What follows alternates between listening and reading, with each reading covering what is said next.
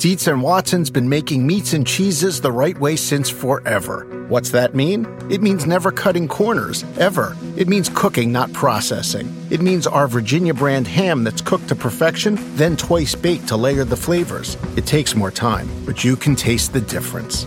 We come to work every day to do it the right way, even if it's the hard way. Because if it's not right for us, it's not right for you.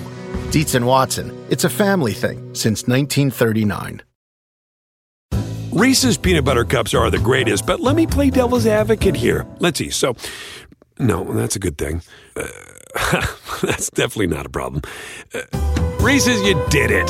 You stumped this charming devil.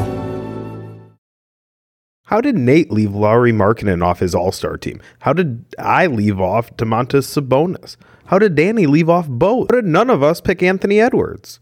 You've come to the right place to hear Nate and Danny discuss their all-star picks and their reasoning behind it. No, these guys aren't just clueless about basketball. They know quite a bit. And if you listen to this podcast, maybe you'll come away thinking the same. If you're interested in subscribing to Dunked On Prime, you can do so at dunkedon.supportingcast.fm. That's dunkedon.supportingcast.fm. We've got our mock trade deadline sale going, so it's a great time to subscribe before the mock trade deadline to get full access to that ad-free. This episode is a good taste of what there is to offer at Dunked On. In addition to going over their all-star picks afterward, Nate and Danny continue on with their trade deadline preview series. It's a very informative look at team by team where everybody stands going into the trade deadline. If you subscribe, you'll get all those podcasts, plus more. We have Daily Dunks. We have Seth Partnow writing for us, covering the league from a statistical bent. A lot of great content. It's once again, dunkedon.supportingcast.fm. dunkedon.supportingcast.fm. Time to finish out the week. Usually that means some news that we have to get to first, and then we'll talk more about the Southeast Division at the trade deadline. Where I want to start, Danny, on the news is with something that we've hit on at least a little bit already on this show, and the Andrew Marchand and John Urand sports media podcast has been all over this, but it has now come out. It's confirmed, it sounds like, that the Bally Sports RSNs are reportedly preparing for bankruptcy, and that means essentially that they just don't have enough money to pay their rights fees. They're not making enough money selling those. They're not making enough money on subscription fees, and they're in bankruptcy. And so part of the reason they're filing bankruptcy is they want to keep these games on the air. So what is the list of teams that have a contract with Bally Sports? It used to be Fox Sports.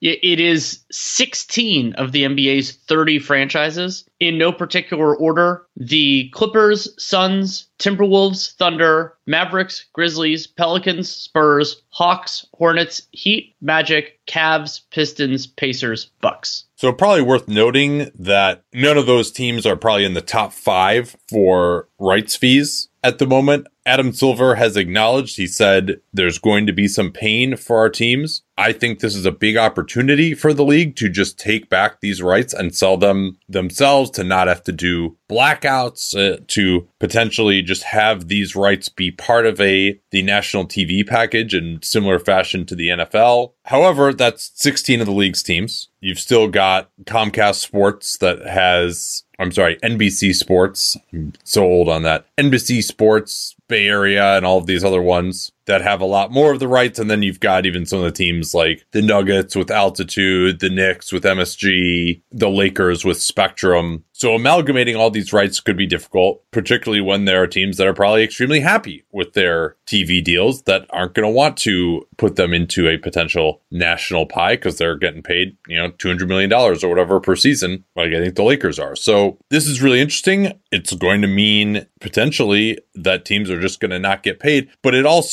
this isn't like a massive amount of BRI because it's mostly the smaller teams that are going to be affected here. The Grizz, what are they getting? $10 million a year or something? I mean, again, this is off the top of my head. So note that these numbers are not exact. I'm just going from memory. But, Clippers, Suns, maybe you're getting up there. Then some of these contracts also might, frankly, be a little outdated in terms of how much is being paid. So, yeah, what happens with all this is going to be fascinating. And there's talk maybe that the leagues may just attempt to bail out these channels and then that they'll just continue on getting the revenue in terms of advertising or subscription fees that these channels were getting. So this is going to be fascinating to see what happens with more than half of the league's TV rights. Same thing with, of course, MLB and probably some NHL teams as well. Right. And like you, I see this as an opportunity for the NBA to wrest some control and produce something I think could be a better eventual product. I think kind of moving away, not that the NFL and the NBA are fully comparable in this respect, but moving away from something that they've done so successfully, I think is a mistake. And I know some people really like the regionalization of broadcasts. I personally, I'm not a representative sample here. I think that it not only can lead to some economies of scale, but it can also lead to some changes in terms of best practices and broadcast quality and all that type of stuff. Like you could go in that direction, incidentally, something that the NFL has done. So we'll have to see moving forward. But it is an opportunity, whether that opportunity becomes something fundamentally different or not. Yeah, but we could also see possibly if they can't recoup this revenue, maybe we will see a decline in BRI, an unexpected decline, or at least a failure to rise in the cap. And certainly, as you mentioned, the opportunity, I think another thing that would be an opportunity if you could fold these into a national plan would be flex scheduling, right? Where you can just switch around the ESPN game. TNT is a little bit harder because there aren't as many games usually on their nights. But you could even make it easier to go to doing a first and second half of the season, although that would run into issues with the arena availability as well. And finally, this also might lead to, I don't know if it'll lead to, but it would make it easier to reduce the number of games. Right. And yeah. Yeah, because you wouldn't have so many of those obligations, or / the obligation is to yourself, and thus you can shift that obligation. And that is something I deeply, deeply want for the league. And the Dan Feldman had this in the Daily Dunks, the speculation / reporting from Windhorse that the in-season tournament will not actually reduce the number of games in the season was frustrating to me, because that seemed like an opportunity to kind of set that table, and it doesn't seem like they want to. So this is still everyone fighting back against it. We'll save that for another day once we know more about that. Instead, one more thing on this too. Just recall that part of the reason that you had to play these regular season games in the bubble is because these RSN contracts mandated at least 72 games per season. And so again, just not being locked into that, not being in a situation where it's like, okay, if we want to have more games on national TV and we have fewer games, right? Because that's one of my big theories. If you reduce the number of games, that you wouldn't take that big of a hit to the BRI, because you still show the exact same number of national games. But then it's the RSNs who are taking the hit, and the local TV money that's taking the hit a little bit, because let's say the Warriors are on national TV 25 times, but they only play 58 games instead of 82. Now the local TV has reduced their inventory by half. So while maybe the overall pie would grow by more, the specific local TV pie wouldn't, and you have to appease those entities. Where do you want to go next here? I want to go to Sacramento, where Woj had previously reported that the Kings were considering negotiating an extension with general manager Monty McNair. That extension has happened, and per Sam Amick of The Athletic, it is 3 years with no options. And Woj additionally reporting that the Kings are working to finalize a new deal with assistant GM Wes Wilcox. That has not yet come to fruition, but it is being negotiated. And for McNair, the Kings have been immensely successful this season. He has one of the important parts of being a general manager is hiring the right coach, and I've been very impressed with what Mike Brown has done. So those elements are really positive for him. In terms of giving an extension, a big complication here, and it's, I like to think of this as the sugar rush, is Sabonis is helping them a lot. Sabonis is not, I don't think he's having as good a year as Tyrese Halliburton. Tyrese Halliburton is younger and under team control. They made a series of things, including giving up a first-round pick for Kevin Huerter and everything else, that were win-now moves. They're winning more now than they have before, and that is great. And it might just be that he's made the right analysis and can do it.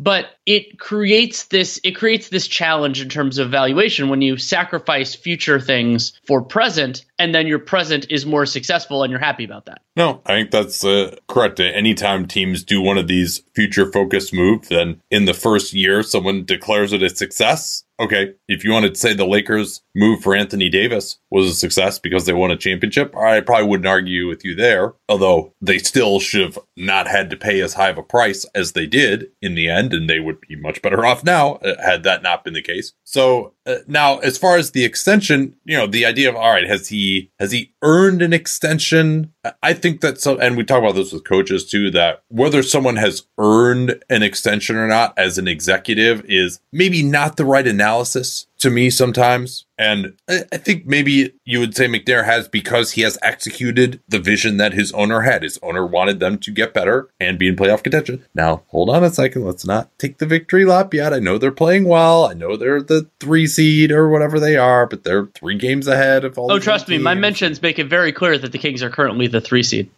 So, we got a lot of basketball still to be played. The Kings have had impeccable health so far this season. A lot of the teams below them haven't. So let's just calm down about like taking a victory lap. They could very easily still be in the play-in this season. They could very easily still lose in the play-in and not even make the playoffs. Like I would bet that they probably will make it, but I'm still like, there's a substantial chance, I think, of them not being in the playoffs this year. So all that, but assuming that this all comes to fruition, they're on pace. Like he's executed Vivek's vision. I see that. On the other hand, you think if Monty McNair made it to free agency this offseason as an executive, would he instantly get another job as the lead executive? I don't think that's necessarily the case based on his record so far. I don't think he seems like the type of guy who would be considered in the top half of the league's GMs who's going to instantly be hired as a lead decision maker elsewhere. I also think actually that is an interesting data point in terms of, the good news for McNair is that the moral hazard of potentially losing your job lined up with exactly what Vivek and the Kings organization wanted. Team moral hazard. Yeah. So letting him go into the last year of his contract like this wasn't the end of the world. Also, a 3-year contract for a GM, that's pretty short. That's like, again, if you're going to try to avoid that moral hazard, but hey, if you need that sugar rush. By the way, Dad, did you know that the sugar rush is actually a myth? Doesn't actually exist? Like for kids, that they're not actually more wild as the result of having sugar? Are you looking it up now? No, I'm not. I probably should have been, though.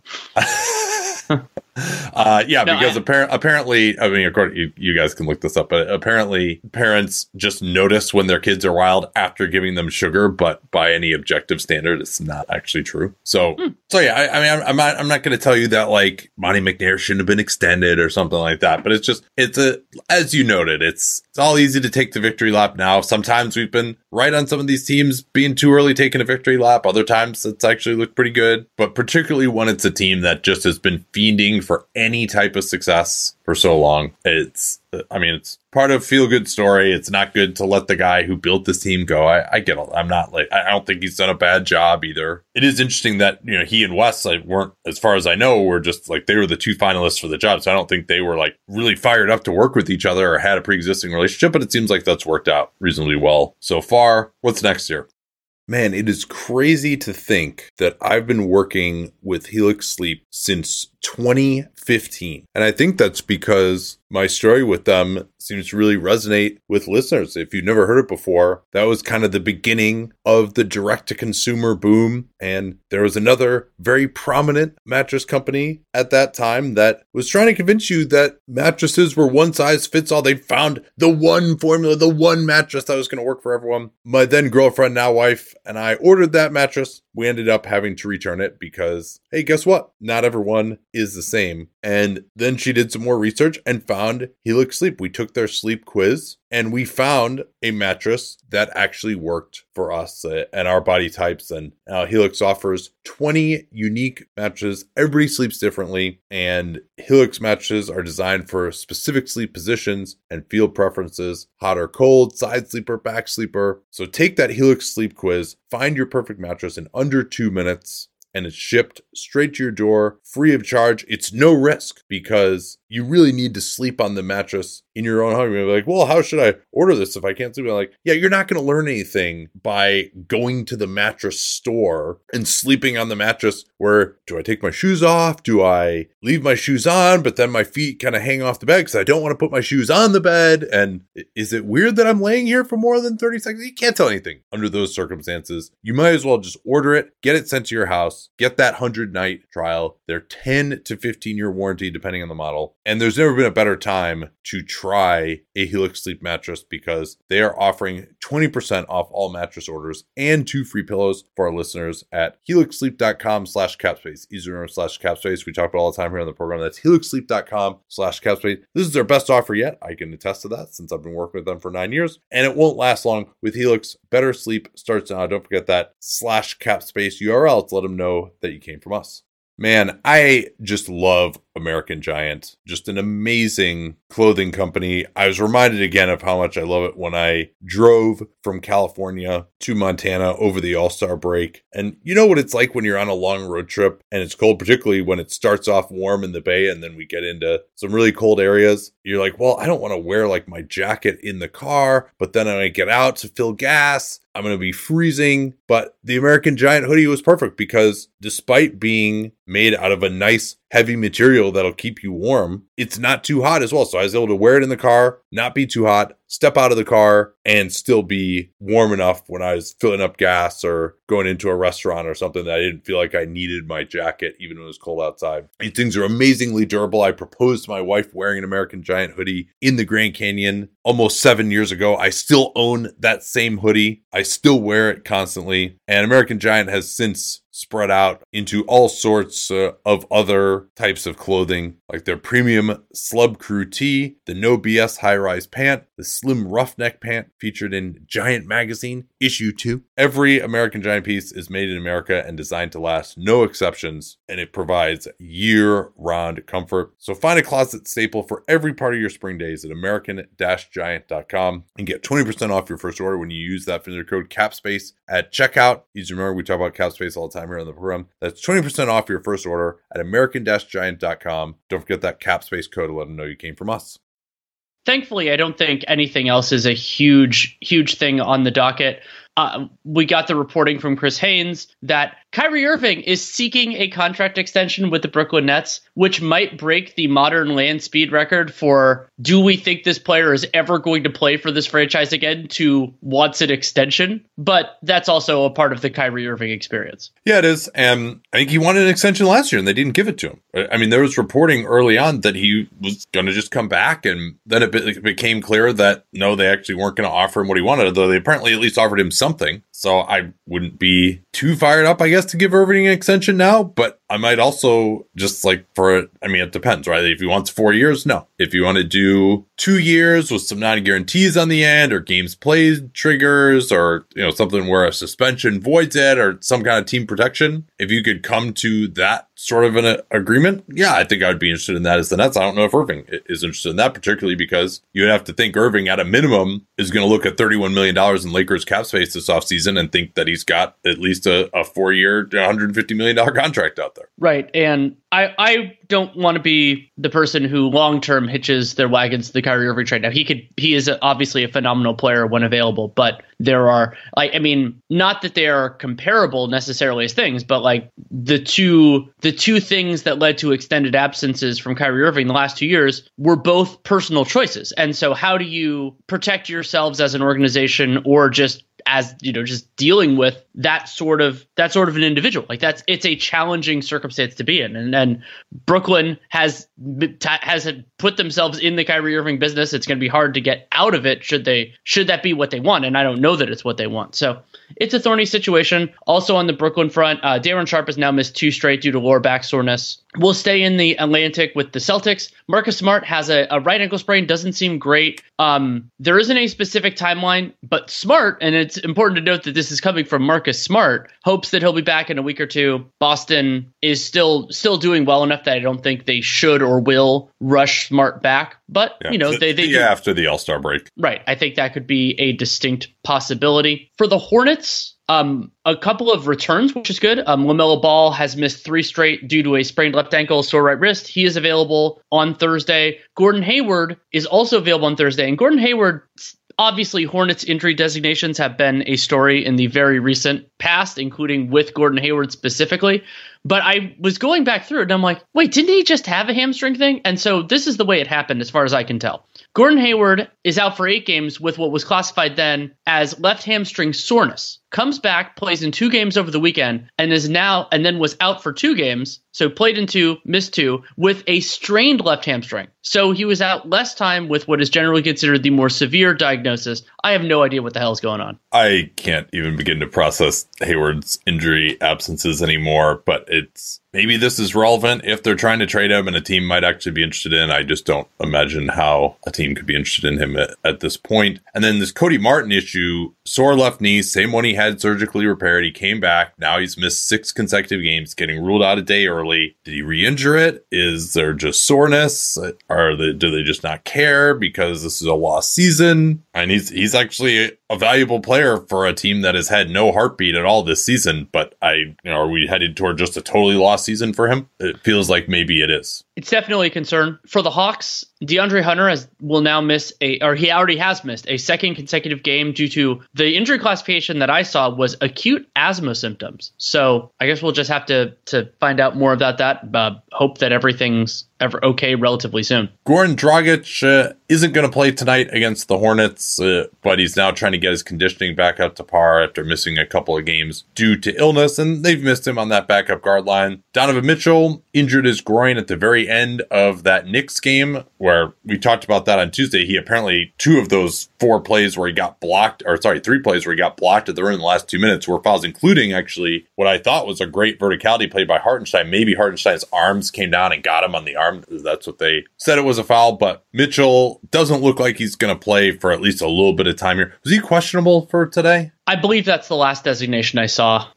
I think they've not even really formally done it, but I think questionable is what I saw. And then Kevin Love, who's really been struggling lately, only played 12 minutes against the Knicks, a team that he's a pretty good matchup against. He is questionable for tonight. He's not going to play now. He was questionable for tonight against the Rockets. He's not going to play now due to lower back spasms. Nikola Jokic, we missed the chance to see the last 4 MVP winners square off against one another last night because this left hamstring tightness. Jokic did return against the Pelicans in New Orleans on Tuesday, and this was the second night of a back-to-back. KCP didn't play due to a sprained right wrist, and then we've got Michael Porter Jr. with this continued personal absence because one of his many brothers allegedly drove drunk and killed someone in the Denver area. He's now missed 3 straight games as well. For Golden State, Andrew Wiggins missed another game due to illness yesterday as they won in a classic against the Grizz, a very weird game.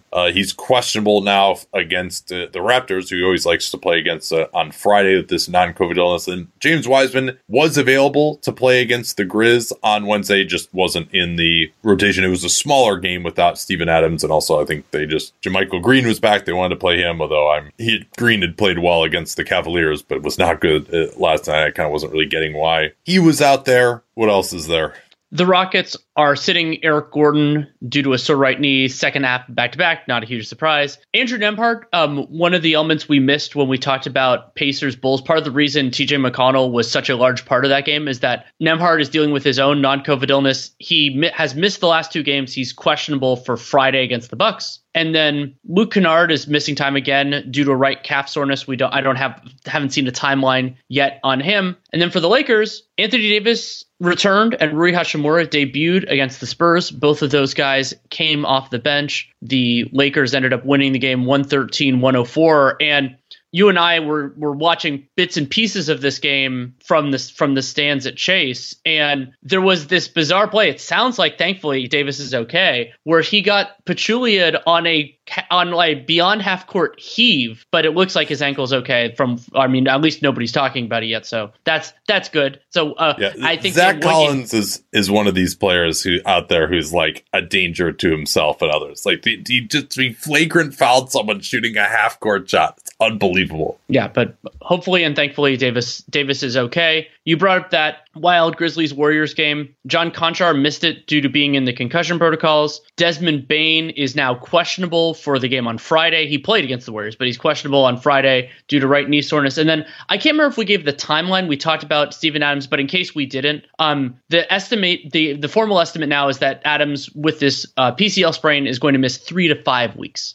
Yeah, and that game yesterday, we don't need to talk about it in the greatest detail, but Steph Curry gets thrown out for throwing his mouthpiece into the crowd. Klay Thompson hits a huge three. Memphis, their late game offense was bad, despite the Warriors going super small with DiVincenzo at the 3 and Klay at the 4. They finally start going after Jordan Poole in the last minute of the game and get 2 easy buckets before Kerr took him out for their last 2 possessions, and Ja still got him great shots on those possessions. But they tie the game. Warriors get stopped. It's a baseline out of bounds. After Memphis couldn't get the rebound, Taylor Jenkins was not happy with their rebounding. They always seem to rebound terribly against Golden State, particularly when Adams is out. And I asked Taylor Jenkins what happened on the final play where Jordan Poole made a great cut to beat Zaire Williams for a layup. And here's what he had to say about that. Coach, can you take us through what happened on the final play with Poole getting the layup on the baseline out of bounds? Yeah, our help defense shifted at the last second away from the basket. He snuck in for a really nice layup. So Jenkins, not exactly the most verbose of coaches, shall we say, that he's actually improved his interview style over the last few years. He was incredibly robotic even before that. I thought his comments were somewhat revealing. I thought at the time it was Zaire Williams' fault. He was shaded to prevent Poole from coming off of a screen and just got beaten backdoor with no screen. I mean, you don't want to get beaten backdoor on a baseline out of bounds when there's no screen, but it looked like he was expecting maybe that there would be help there at the rim. And Ja Morant, Jenkins, of course, didn't mention who it was by name, but I'm guessing Ja Morant, Klay Thompson had just hit a huge 3. So Ja shades towards Klay coming out for the 3 in the corner, which would have been difficult. And Jordan Poole was able to cut backdoor to the rim and get a tough layup on Zaire Williams to win the game after his shot. That he took such a terrible shot earlier today. This was amazing. We're trying to figure out what had happened in the arena. This is one of where like Steph got thrown out. Then it became clear that Steph had thrown his mouthpiece because he was so pissed off that Jordan Poole had taken this terrible shot with 12 on the shot clock after an offensive rebound when they were up. I didn't think it was like that bad of a shot because it wasn't like a full 24 on the clock, but still, Poole, it wasn't the greatest shot in the world. And Steph was like, I could see him wanting the ball there. So anyway, I thought that whole thing was interesting. What else we need to talk about here? Rudy Gobert is back on the injury report, listed as questionable for the Wolves game on Friday against the Grizzlies due to right groin soreness. And not only is that an issue, it'd be an issue when you come back from the same thing and then you're listed that way again, but especially when it's a muscle injury. Yeah, you make a great point there because muscle injuries are kind of the thing where you keep making it worse. It's not really, and there's always this risk that you're going to pull it worse. You're not really able to kind of manage it the way you could a sore knee or something like that. Like, muscle injuries don't really work that way. So it is concerning if he's going to be off the injury report and he's back and then he's on the injury report again. They had a nice win in New Orleans yesterday, though, where Brandon Ingram did return, but he really struggled. He was the only Pell who was well into the negative in the first half when he was 2 for 11. And then the Wolves turned it on in the second half. I didn't watch too much of this game, but people were there. John was there. He's like, yeah, Ingram doesn't look like he's moving great. Hopefully he missed 2 months, so it's going to take some time there, you would think, even if he is feeling okay. The Knicks, James Dolan, Ethan Strauss has reported on this. New York Times reported on this. New York Post has reported on this, that the Knicks use facial recognition to basically harass people that they don't like. We don't need to get into the entire thing here, but he went on TV today and had a combative performance that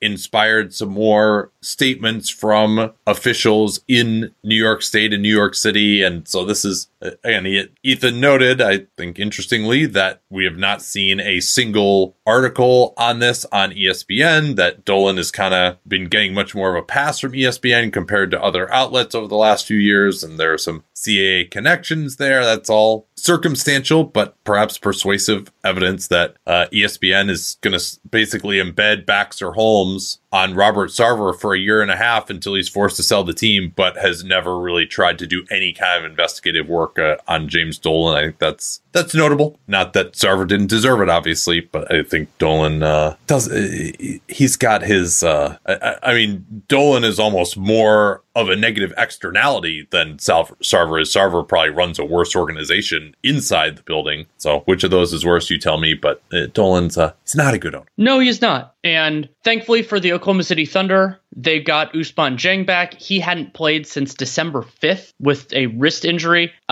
So it's good to see him back out on the floor. There was a wild Thunder-Hawks game on Wednesday night, which eventually the Hawks won 137-132. And so I'm really happy that Dieng is back out there, and they'll have plenty of time to evaluate him during the remainder of his rookie season. Lou Dort is going to miss Friday's game against Cleveland due to a right hamstring strain. He's been ruled out already. And again, when you miss a game due to a hamstring or a calf or whatever, you brace for at least a 2-week absence. And Dort is a very, very important component as really I would say their only elite wing defender. So we'll see. Like, that always seems like kind of a house of cards for them defensively. Although I did note in that game that we did for them over the weekend that they, at least in most cases, although certainly not in last night's game, make the other team earn it, even if they don't have like the greatest overall talent level. And we skipped over this with New York. Ian Begley reported that the Knicks have several standing offers for Cam Reddish that include second-round picks, plural, coming back to New York. But again, there are many a worthless second-round pick out there. So some of that could be semantics. Then to finish up the news, Jusuf Nurkic left that game on Wednesday against the Jazz, where Damian Lillard dropped 60 in the most efficient 60-plus point scoring performance, I believe, in league history. He left 21 of 29 from the field. He only had 9 free throws, too, to get to 60 points. That was pretty incredible. And so Nurkic left the game due to that left calf tightness. We don't have severity or timeline yet on him. And then Josh Hart also left that game 9 minutes in due to right hamstring tightness. And again, no severity or timeline yet on Mr. Hart. Yeah, again, leave the game due to a muscle injury. You know what the rule is, or the likely rule is. And Dame, I mean, it was an incredible performance. I was actually at a game against the Jazz when he put up 59 in 2017. I think I was up there due to the Hoop Summit then, and he had 3 free throws after getting 58 points. He was on 58 points, got 3 free throws. He missed 2 of them, so he missed out on his 60-point game. But Lillard, if you just look at the pure explosiveness in terms of number of 50-point games, number of 60-point games, like, he is way up there now in NBA history, above a lot of guys who you would think of as better players than him and superior scorers. But just in terms of his ability to go absolutely crazy, and due to his role in that Portland offense, like, he has some of the most explosive games and stretches of anyone in NBA history. And the All-Star starters are out, Danny. Aha. Anyone who's seen our YouTube videos knows that I don't wear formal stuff all the time. So when it's time to dress up rather than dress down, I highly recommend Indochino. They were the official outfitter of my wedding. I got my tux from there. All my groomsmen got their sport jackets from there as well. I felt really good about having them be the outfitter of my wedding because all of my groomsmen were going to get stuff that they could continue to wear that fit them perfectly. Because when you go somewhere else, you're not going to get something that's made for you. So why not measure yourself in 10 minutes or visit a showroom rather than feeling like you're wearing somebody else's suit that they tried and failed to tailor for you. And not only does Indochino have the suits that made them famous, but now they've got everything. Blazers, pants, women's wear, outerwear, designed and made for you. Hundreds of high quality fabrics to choose from. European wools, linen, cottons, tons of colors, tons of patterns. You can customize things like the lapel, the vents, the pockets, and you'll get a piece that is personalized for you in fit and style. Level up your game with Indochino. Go to Indochino.com. Use the code CAPSPACE. Use the CAPSPACE we talk about all the time here on the program to get 10% off any purchase of $399 or more. That's 10% off at Indochino, Indochino, Indochino.com. And don't forget that CAPSPACE code to let them know that you came from us.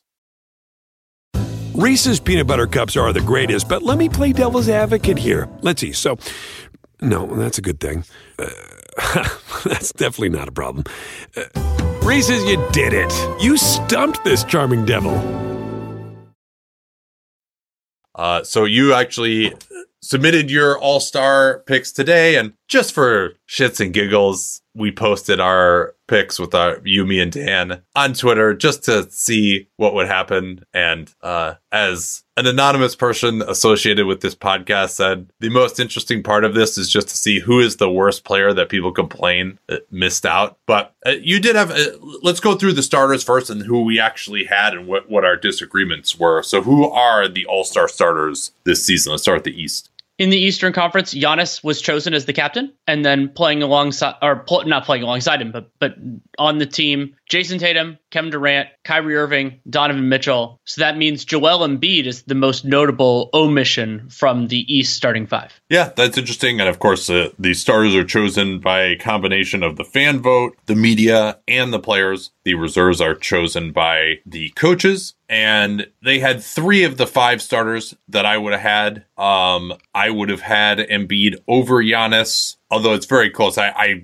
if you want to hear more of my thought process, John and I did a whole pod on this, obviously, but I just thought that Giannis just hasn't been quite at his usual level this season. In some ways, it's not even about the games missed. That was the other thing. We're getting a lot of crap on Twitter, and I understand that. Like, people just have different philosophies, as long as you're respectful about it, because it is a hard job to try to pick the All-Stars. You even more than me, it seems like, as we'll get to, have the philosophy of if it's worst player who's played more games versus better player who hasn't played as much, we default towards the better player, particularly when we're only dealing with a half season. And that, particularly in the West, I thought made it difficult. So I think our biggest difference between you, me, and Dan is we all had Tyrese Haliburton starting, whereas in part due to the fan vote, it's Kyrie Irving. And I will pat myself on the back for correctly predicting that Kyrie would start the All-Star game.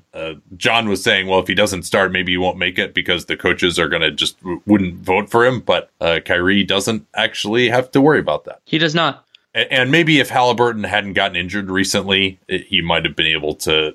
Well, no, I don't think there's anything he could have done to get high enough in the voting to make it happen. But I think Haliburton has been better than Kyrie, and Kyrie has obviously had an absence as well. But you and I, it seems like you and Dan had Kyrie like way down at the bottom. Kyrie was like an obvious pick for me in terms of a guy who should have made it at the guard position. You had Embiid over actually Jason Tatum. Is that kind of just based on your belief that you think KD, Giannis, and Embiid are just better players than Tatum? Yeah, I also think that I think Embiid's had a nice year. I mean, nothing really against Tatum, but this is a good avenue to talk about my general philosophy on All-Star, which is different than other people. And part of the reason I think All-Star, arguments about All-Star rostering is kind of silly is because there are different approaches which are conflicting with each other, and no one of them is correct or incorrect. I have the similar issue with Hall of Fame voting in basketball rather than like an NBA Hall of Fame.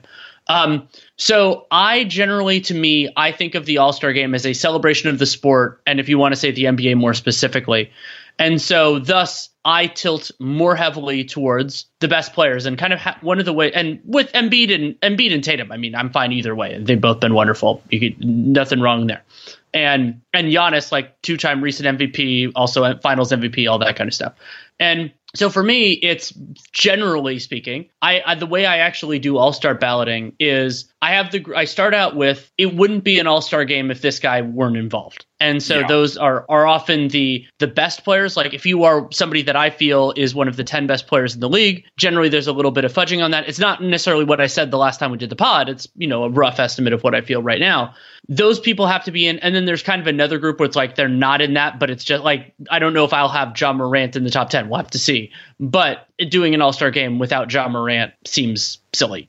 And so you have that group. That usually takes up about half of the roster spots. And then for me, generally, I'm going to go who I think is the better player, even if All-Star doesn't count for contract stuff as much now as it used to, because it's not a qualification for designated player, designated veteran. Thank goodness that's the case.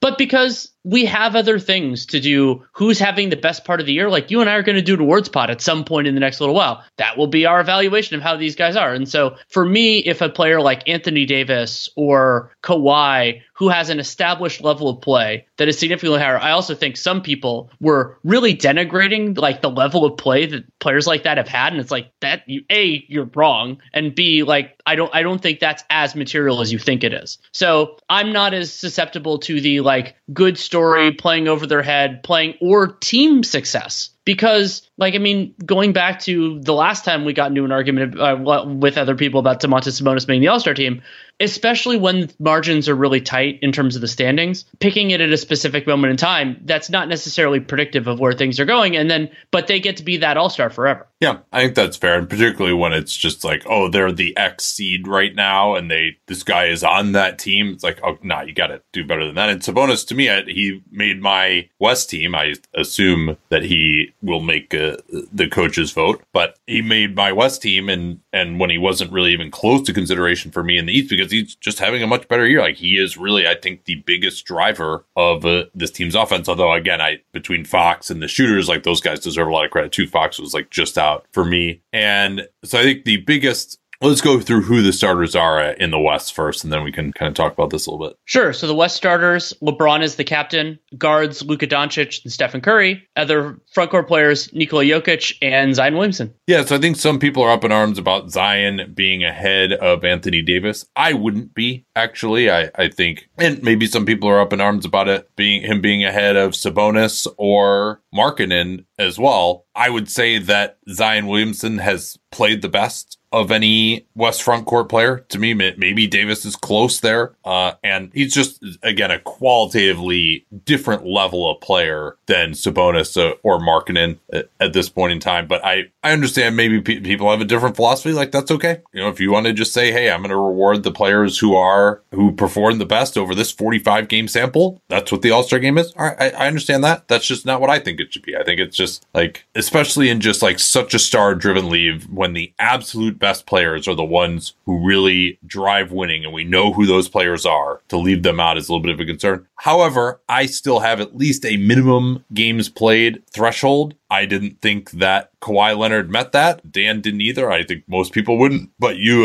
put Kawhi on there. Now, you did your picks, I think, a week after me and John did. And Kawhi's looked good this week. And it seems like hopefully he'll play through the All-Star break and the rest of the season, at least, you know, not playing back-to-backs, but not having more of an absence. I hope that's true. But anything you wanted to say as far as why you would have Kawhi on there, and then you basically had him over Sabonis, it seemed like. Yeah, I mean, Kawhi is still, I think, one of the league's best players. And when he's been on the floor, the Clippers have been very good, and I'm going to default to that. And Sabonis is, I seriously consider him. Like, you could go in either direction there, but I am going to default on established level of quality. And if Sabonis continues to play well, he will definitely deserve it. He deserves serious consideration, as did Lauri Markkanen. Of course, those guys are playing excellently this year. But I'm going to default to who I think the best players in the league have been, who the best players are. And like, there's this weird thing with like, oh, Kawhi hasn't played that much. And it's like, yeah, that's true. But he has been, to me, especially recently, but he's been very good when he's been on the floor. The Clippers have been very, very good when he's been on the floor. I think the last time I saw it, they're outscoring teams by like 7 or 8 points per 100 possessions when he's out there. That's pretty. 7 is the exact number. 7 is the exact number. And so, yeah, and he's been an important part of that success overall. And yeah, so that I'm fine with people having disagreements, and that's also the whole point of like people getting up in arms about it. And one other thing I'll note for people: don't be a jerk. Like, to whoever, whether it's the people, like whoever, whether you disagree with me or somebody else, that's fine. Just don't do it. I mean, I've had my times when I was angry online, but the other one is make sure that you're if you want to be let's say an effective advocate, make sure that it's not blatantly obvious that you're applying the criteria for the person that you're partisan towards, where it's like, oh, well, so now at this point, the Kings are the 3 seed. I like the Kings. I like Domantas Sabonis. Obviously, they have to have somebody, because when the Kings were the 12 seed, I'm not sure that you were making the same argument for whoever your favorite player was. And it's like, I'm not fan. There is a reason the word fan comes from fanatic, but it's frustrating. Well, fortunately, I don't think that many people of that ilk really are subscribers to this podcast. Well, this is a public pod, so maybe we will be inviting a little more smoke. Hilariously, Danny, Domantas Sabonis and Kawhi Leonard Leonard both have identical 7.0 net ratings. Oh, that's amazing. This season. But yeah, but Sabonis, the Kings 13 points per 100 better on offense when he's on the floor. Like that's and that's a and the defense has been Herder is up there too. Yeah. And the defense has been worse when he's been off. And it hasn't been good either way, but it's been worse when he's been off. No, they're worse when he's on than when he's. Oh, really? Okay, last time I checked it, that was different. Or maybe might be a cleaning the glass. That might be a cleaning the glass. I looked at it like 2 days ago.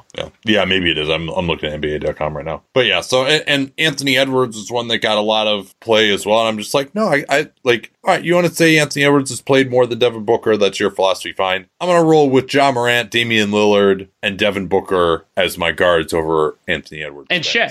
Shea's been awesome. Yeah. And Shea, I actually had Shea as a starter because I moved Luka to forward because he is a forward. Yeah, we'll have to have that discussion again in the when we do position rankings. Yeah, he's been a small forward, I think, for us every year. Oh, yeah, I think that's right. Yeah, and you and Dan actually just had AD starting. I was like, hey, if I can get Luka on there, and I would rather have Shea on there than AD this year. So I was like, if I can move Luka to forward, I'll do that. I want my stars to be the highest potential quality. Okay, let's talk a little Southeast Division here. Who are we starting with? Oh, let's start with the Miami Heat. I think the Heat, what they end up doing might end up being more modest, but they have some structural things. I'm going to bring up something that I ended up actually discussing with Keith Smith on Real GM Radio on Thursday as well.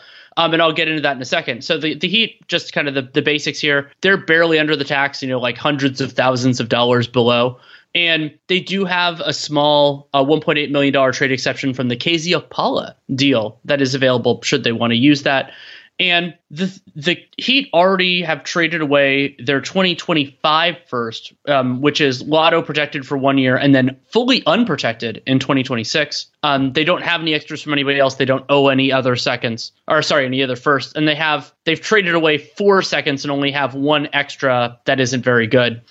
And so that means the Heat aren't particularly asset rich, and they've stabilized a little bit in the Eastern Conference playoff picture. Whether they can make it into the top 4 will depend on health and player quality and all that.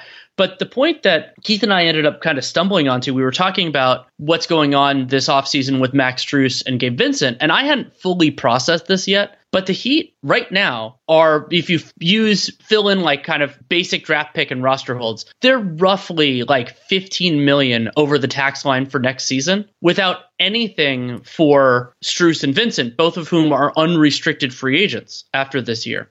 And so I'm just like, oh, their books are way more messed up. And I trust no front office more to clean up books, but they might want to do some of that business now. Yeah, and it's just Kyle Lowry has been a real disappointment there, and he didn't play in the fourth quarter against Boston. He wasn't, other than with the throwback performance in that Game 6, he didn't really contribute a ton to what they did in the playoffs last year. Gabe Vincent, I think, he has his shooting struggles this year, but he defends pretty well. He can't switch as well as Lowry, but he can shoot it. I think he's an interesting point guard who fits with a lot of teams. He would be an underrated guy I would be targeting. Of course, they have bird rights on these guys. They could pay them. It's just a question of they've rarely had a huge appetite for going deep in the tax, but between Bam and Jimmy and Lowry, that's just like a massive amount of salaries. So, a Lowry trade, we started hearing a few rumblings about that. Could a team like the Clippers be interested? That could be an interesting trade if the Clippers believe in him and the Clippers have at least, some guys that could fill in at this Miami stretch 4 that's such a linchpin for their team. And then that could also, you could get off of those smaller contracts in the offseason. Clippers actually don't have that much in just pure expiring money, but they have contracts that end after next year or might be movable again if they wanted to re-sign Strus and Vincent. Strus now hasn't been as prominent because Hero is in the starting lineup again. It hasn't had as good of a year as a shooter. So I do think just kind of holding on to, I don't know that I want to move Strus and Vincent. Is that what you're implying? Or are you implying that like some of these other bad contracts they need to just get off of now? Yeah, some of the other ones they could get off of. Now, it is a lot easier to do that during the off season because more potential trade partners have cap space like that. That is, but it was more just the idea that I hadn't realized how deep a hole they were in at present. And so if you could find somebody, but the big problem is also Duncan Robinson has not had that kind of year. And so maybe that was part of the idea for Pat Riley was, hey, we signed him to this contract. It looked very reasonable at the time. We talked about it as like solid starter money. And then Duncan Robinson has not been a solid starter. So the core question that I would be asking is, is it easier to move him now or later? And the more obvious answer is probably later because there are just more potential suitors. The other one is because his value, it's hard to imagine it being lower. Now, there's no guarantee it'll be higher, but might not be lower later on. So you roll the dice, you move a little further, maybe has a good second half, can be useful in the playoffs once he comes back from this injury. Yeah, I still would be. I mean, do I want to give up a first round pick to largely move salary? No, I'm not willing to do that. I'll just play it out. Their books are okay this season. They're still at 14 players. They're right up against the tax line. They're just like a couple 100,000 below it, basically. Or sorry, are they over? No, they're just under. Right. So, and I haven't looked deeply into like whether they have incentives that might pop that up. I don't think they do, actually. Dwayne Dedmon is another guy too, making 4.7 after his incident throwing a Theragun. I love Theragun. How dare he do that to a Theragun? Onto the floor and getting ejected in a fit of pique. It seems like they're going another direction there. So that's another way that they could get a little extra breathing space there so they could at least do enough to buy somebody out and have them on the roster and get to a 15th guy as well. So I would expect something like that to happen. Maybe if somebody's interested in Nikola Jovic, who's out right now. I can't remember what his injury is, but it's a long-term issue. Lower body, lower extremity. In terms of what they can trade, have we talked about that yet? Yeah, I brought up that they owe that 25 first, so that means they can trade their 2023, but you probably wouldn't do that. I mean, I guess you could do that now. They expect to make the playoffs, but you couldn't really protect it because it can't slide into 24 without creating some Stepien problems. True enough. Yeah, I mean, maybe you could have it slide into being the first available draft after that 25 to OKC. But again, I think I don't want to give up one first round pick for some incremental upgrade. I think they still are going to want to be in the mix for the next big player who becomes available. They are able to trade 3 picks and 3 swaps in theory. It might end up possibly being 2 swaps depending on if that OKC pick does actually not go that first year. So I don't know if I would want to reduce that down just for an incremental upgrade this year. Surely they can use something at the 4 with Caleb Martin and Haywood Highsmith, it's just not an amazing group there, or just going small with Jimmy at the 4, then their defense and their switchability starts to get hurt. So it would certainly be nice to get another player like that. Jay Crowder surely will be mentioned. Worth noting, Victor Oladipo can block a trade because he has a player option for next year. He would lose his bird rights. He's actually been pretty good for them since coming back, but that's potential matching salary. Caleb Martin is potential matching salary as well, making 6.5.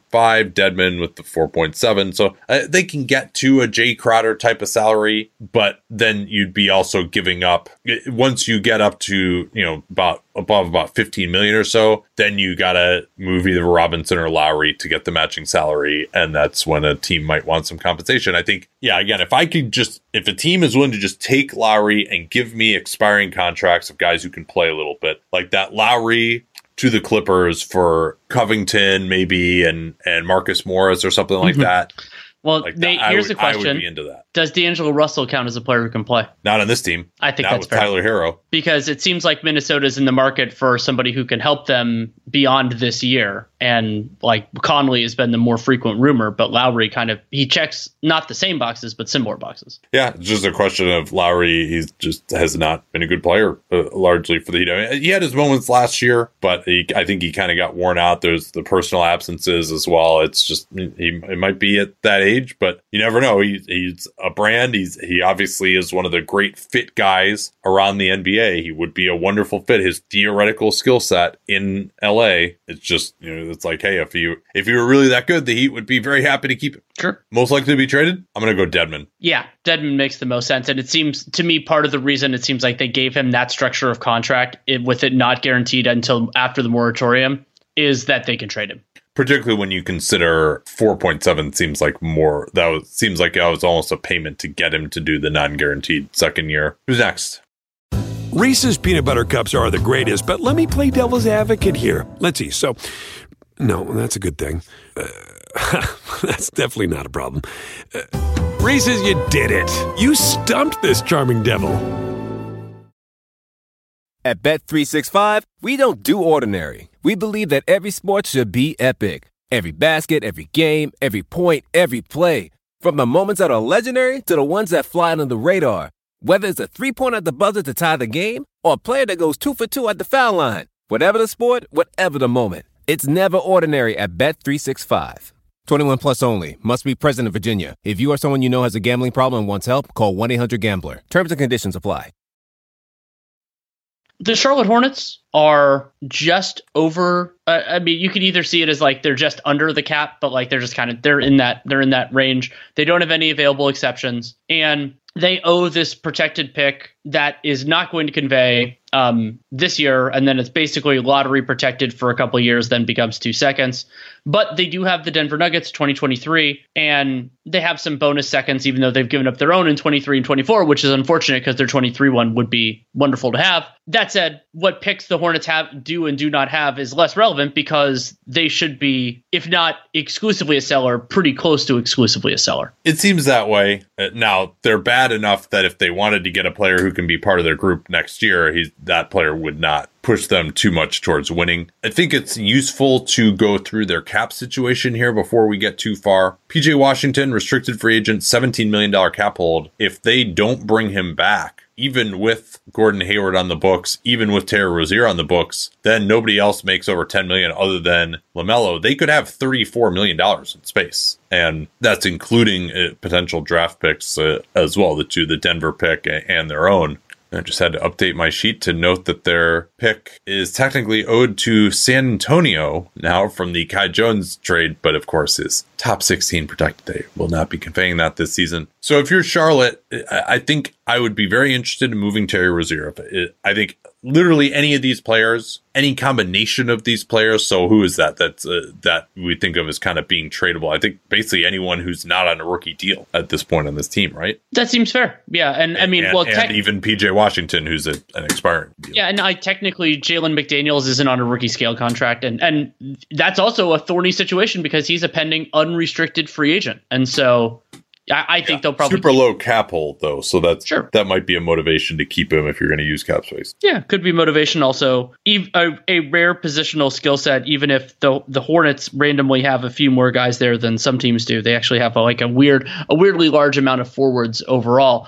But yeah, I mean, Hayward, Rozier, Oubre, and Plumlee are on expiring contracts, so they're in many ways the most obvious guys to consider moving. And the general policy here is if you don't expect to, or especially if you don't want to retain somebody as a free agent, then you should try to move them if you can get something of value for those people. And yeah, I broadly agree with you that you put everybody on. Now, other than Oubre and Plumlee, that doesn't mean you have to. It's not like, I mean, Terry Rozier, it's I think 23, 24 million for him is a pretty reasonable contract, even if it has some downside risk. But if you could clean that up, probably better if somebody's interested. Now, there is actually one other component of next year that I probably should have talked about more, and I should probably put this guy's cap hold in my sheet because Miles Bridges will be right back with the cap hold and potentially with a big salary next year.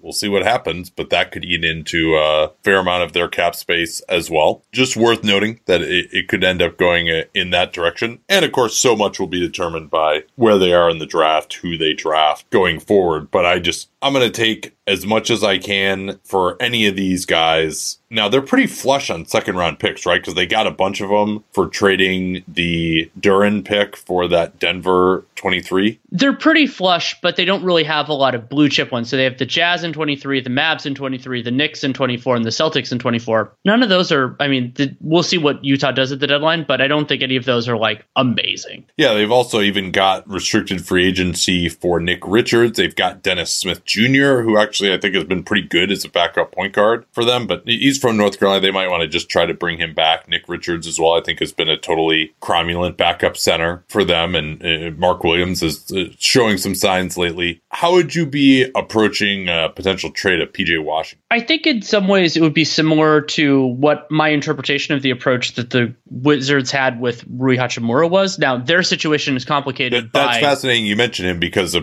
reporting has indicated that both those guys were kind of offered the 4-year $52 million and both of them turned it down. Right. And so if you're really sure that you don't want to give PJ Washington his next contract, then you move, but you should have already done that. Like that's generally the way that I feel. It's better to move early than late on a pending restricted free agent.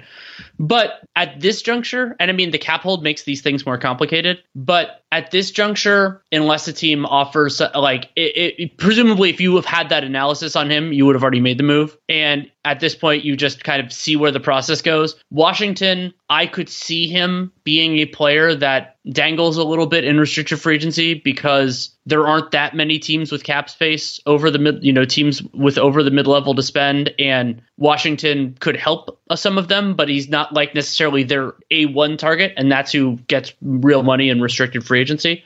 So I'm not the biggest Washington believer, and if I were running the team, he probably would already be gone. But at this point, probably hold on unless the team offers you like a first. Yeah, so really, I guess that's right. And you have the optionality with him as a restricted free agent this offseason. I mean, Rozier, Hayward, I think certainly anybody who would be willing to give me something for Terry Rozier, if there's a feeling like the Lakers, if they wanted to offer a first-round pick for Terry Rozier, like, Jesus Christ, like, where can I sign up fast enough? Would you do it for an expiring contract who's not going to help you and less than a first? Just basically the get out of it situation. So presuming they're bringing Bridges back, I think their books long term can still handle it because Hayward will finally be coming off next year. The Batum or after next year, the Batum stretch comes off next year. So I think they're open enough that I would probably just hold on to him and hope that his shooting can get better, because that's a big problem. I think Schumann had this, that he's the lowest shooting percentage compared to career from three of anybody in the league right now with a significant amount of volume. And so I think he will shoot better. He's had to play a lot of point guard this year. That hasn't made him look good. So if you can't get a first, I think I would try to hold on to him. He can at least, again, for a team whose books are this open, if he ends up having to be a third guard at that money where the cap is going, it's not the absolute end of the world. So yeah, I don't think I would just like straight up dump him. That doesn't send a great message to LaMelo Ball either, although I do think they should be in more of a rebuild. I don't think they're going to be. I would think about it though. I mean, I do think that is not looking like a great deal, but again, he should look better than this going forward. Right, and that's the logic for a player who has this much time left on their contract is, do you think you could get more for him later on? And Rozier, I think he's been below overall with the shooting, as you brought up, below that standard so far. And do you think that that circumstances could shift on it and or that you just want to keep him, like that he gets better and you want to do that? And so the added information plus the possibility of increasing what you could get for him, that for me, unless you get that kind of an offer like a first, I would keep him just for that reason, if not for other ones. Most likely to be traded? I'm going to go Oubre. He's currently injured, but positional, like that kind of player could help teams, and $12 million is a reasonable salary. I'm going to say Plumlee. Am I going to have to get another kind of set of warm-ups? Like, come on now. Dude, Zach Lowe said that other than when he recommended my Twitter account in 2014 and got me a bunch of followers, that was actually a huge moment for me in my career to go from like 2,500 followers. He and Bob Voulgaris within 2 days took me from like 2,500 followers to like 15,000, and that was like enough to kind of continue building. This is back when their Twitter time was just your timeline, so if you tweeted a lot, like people would actually see him. In any event, so the second thing he's said in my life that most warmed my heart after him recommending my Twitter account was saying that he just can't stand watching Mason Plumlee play. Thanks, Zach. If you ever listen to me and there's anything that I said that helped push you in that direction, that would really make me happy. So Plumlee. Get ready for him on a playoff team. Let's get to the Magic now, and I'll preface this by saying that this was the team when John and I, if you haven't listened yet, we did our drafts of the teams that we basically expected to have were most likely to make a major move. I had Orlando as the lowest team in the league, but even still not inconceivable they could do something. I just wouldn't consider, Mo Bamba a major move, and I think they probably would just hold on to Gary Harris rather than move him for a second or two. So it's hard to see what they're trying to do there. I don't think Terrence Ross has enough value to qualify as a major move. I mean, all right, if you want to move him for a couple of seconds, all right, fine, I guess. I mean, they have a pretty full roster with prospects anyway going forward. I don't think Jonathan Isaac Isaac will be able to show enough to where he might have some trade value. So it's hard for me to see anything that's really like on their shopping list in either direction at the moment. They have a lot still left to evaluate. Isaac and Fultz both have these very light guarantees. Well, I guess Isaac's is 7.6, so it's not that light, but guarantees for next year beyond the non-guarantees for Harris and Bamba, both of which are over $10 million. So this front office group has a lot left to do, and they've thankfully just got Isaac back. And the other part of it is like they've been better recently, and I mean, they could theoretically maybe find their way into the play-in mix. I would love to see it happen.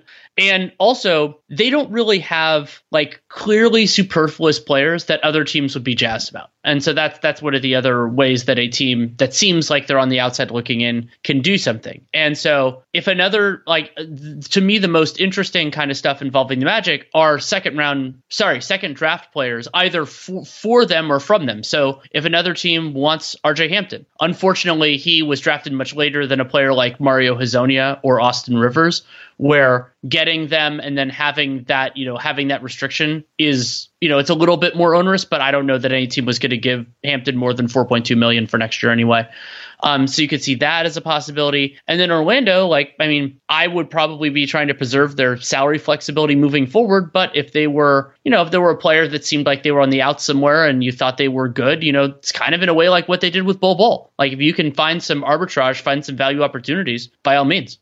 The Magic books for this offseason, if they were to move on from Harris and Bamba, they're non-guarantees, but retain Isaac and Fultz, they'd be looking at $35 million. I would be shocked if they wanted to move on from Fultz or even Isaac at this point, because the math would say if you believe he could be a $10 million player, potentially, you hold on to him with that $7.6 million guarantee out of his $17.4. But if some big occasion arose, they could get to almost $60 million in space. Maybe they could be a suitor for the likes of Fred VanVleet. There aren't any other big free agents that stick out to me. It does seem like maybe, particularly with their youth movement seemingly going so well, that this could be another quieter summer for them, especially because I think there are other teams, like they're going to probably play the best of these rebuilding teams other than OKC. They don't have the same pressure as Detroit or Houston necessarily to get better. They already kind of took a step forward this year. I think they'll feel like just with internal improvement, they'll take another step forward next year. So I'm not crazy concerned in a putative move of maintaining that cap space. If we were going to take on some more salary, I wouldn't be totally against it. If there were a move for, say, Gary Harris, although I still like him on this team, or Bamba, where it would just be they'd kind of be moving him as an expiring contract. But they're pretty deep at nearly every position with guys that they like, and they don't really have anyone that they would be really trying to move who has first round value for anyone else. So that's why I foresee a quiet deadline. I know you said, there's some arbitrage opportunities. It's, that doesn't make for great radio, I guess, to just go through who's the next Bol for them. That's probably not something we need to spend time on. So, I'm trying to think if there's anything. Yeah, they can't renegotiate and extend Bol, but they would have I think full bird rights on him if once his contract ends after next year. He's not guaranteed for 2.2. So yeah, I think we're just kind of spinning our wheels here. I don't really have many other takes on this team. Is there anything else you wanted to say? Not particularly, no. Great. Okay, well, if all goes according to plan, which we hope it will, the next episode in your ears will be the mock trade deadline. We'll talk to you all soon. Reese's peanut butter cups are the greatest, but let me play devil's advocate here. Let's see. So, no, that's a good thing. That's definitely not a problem. Reese's, you did it. You stumped this charming devil.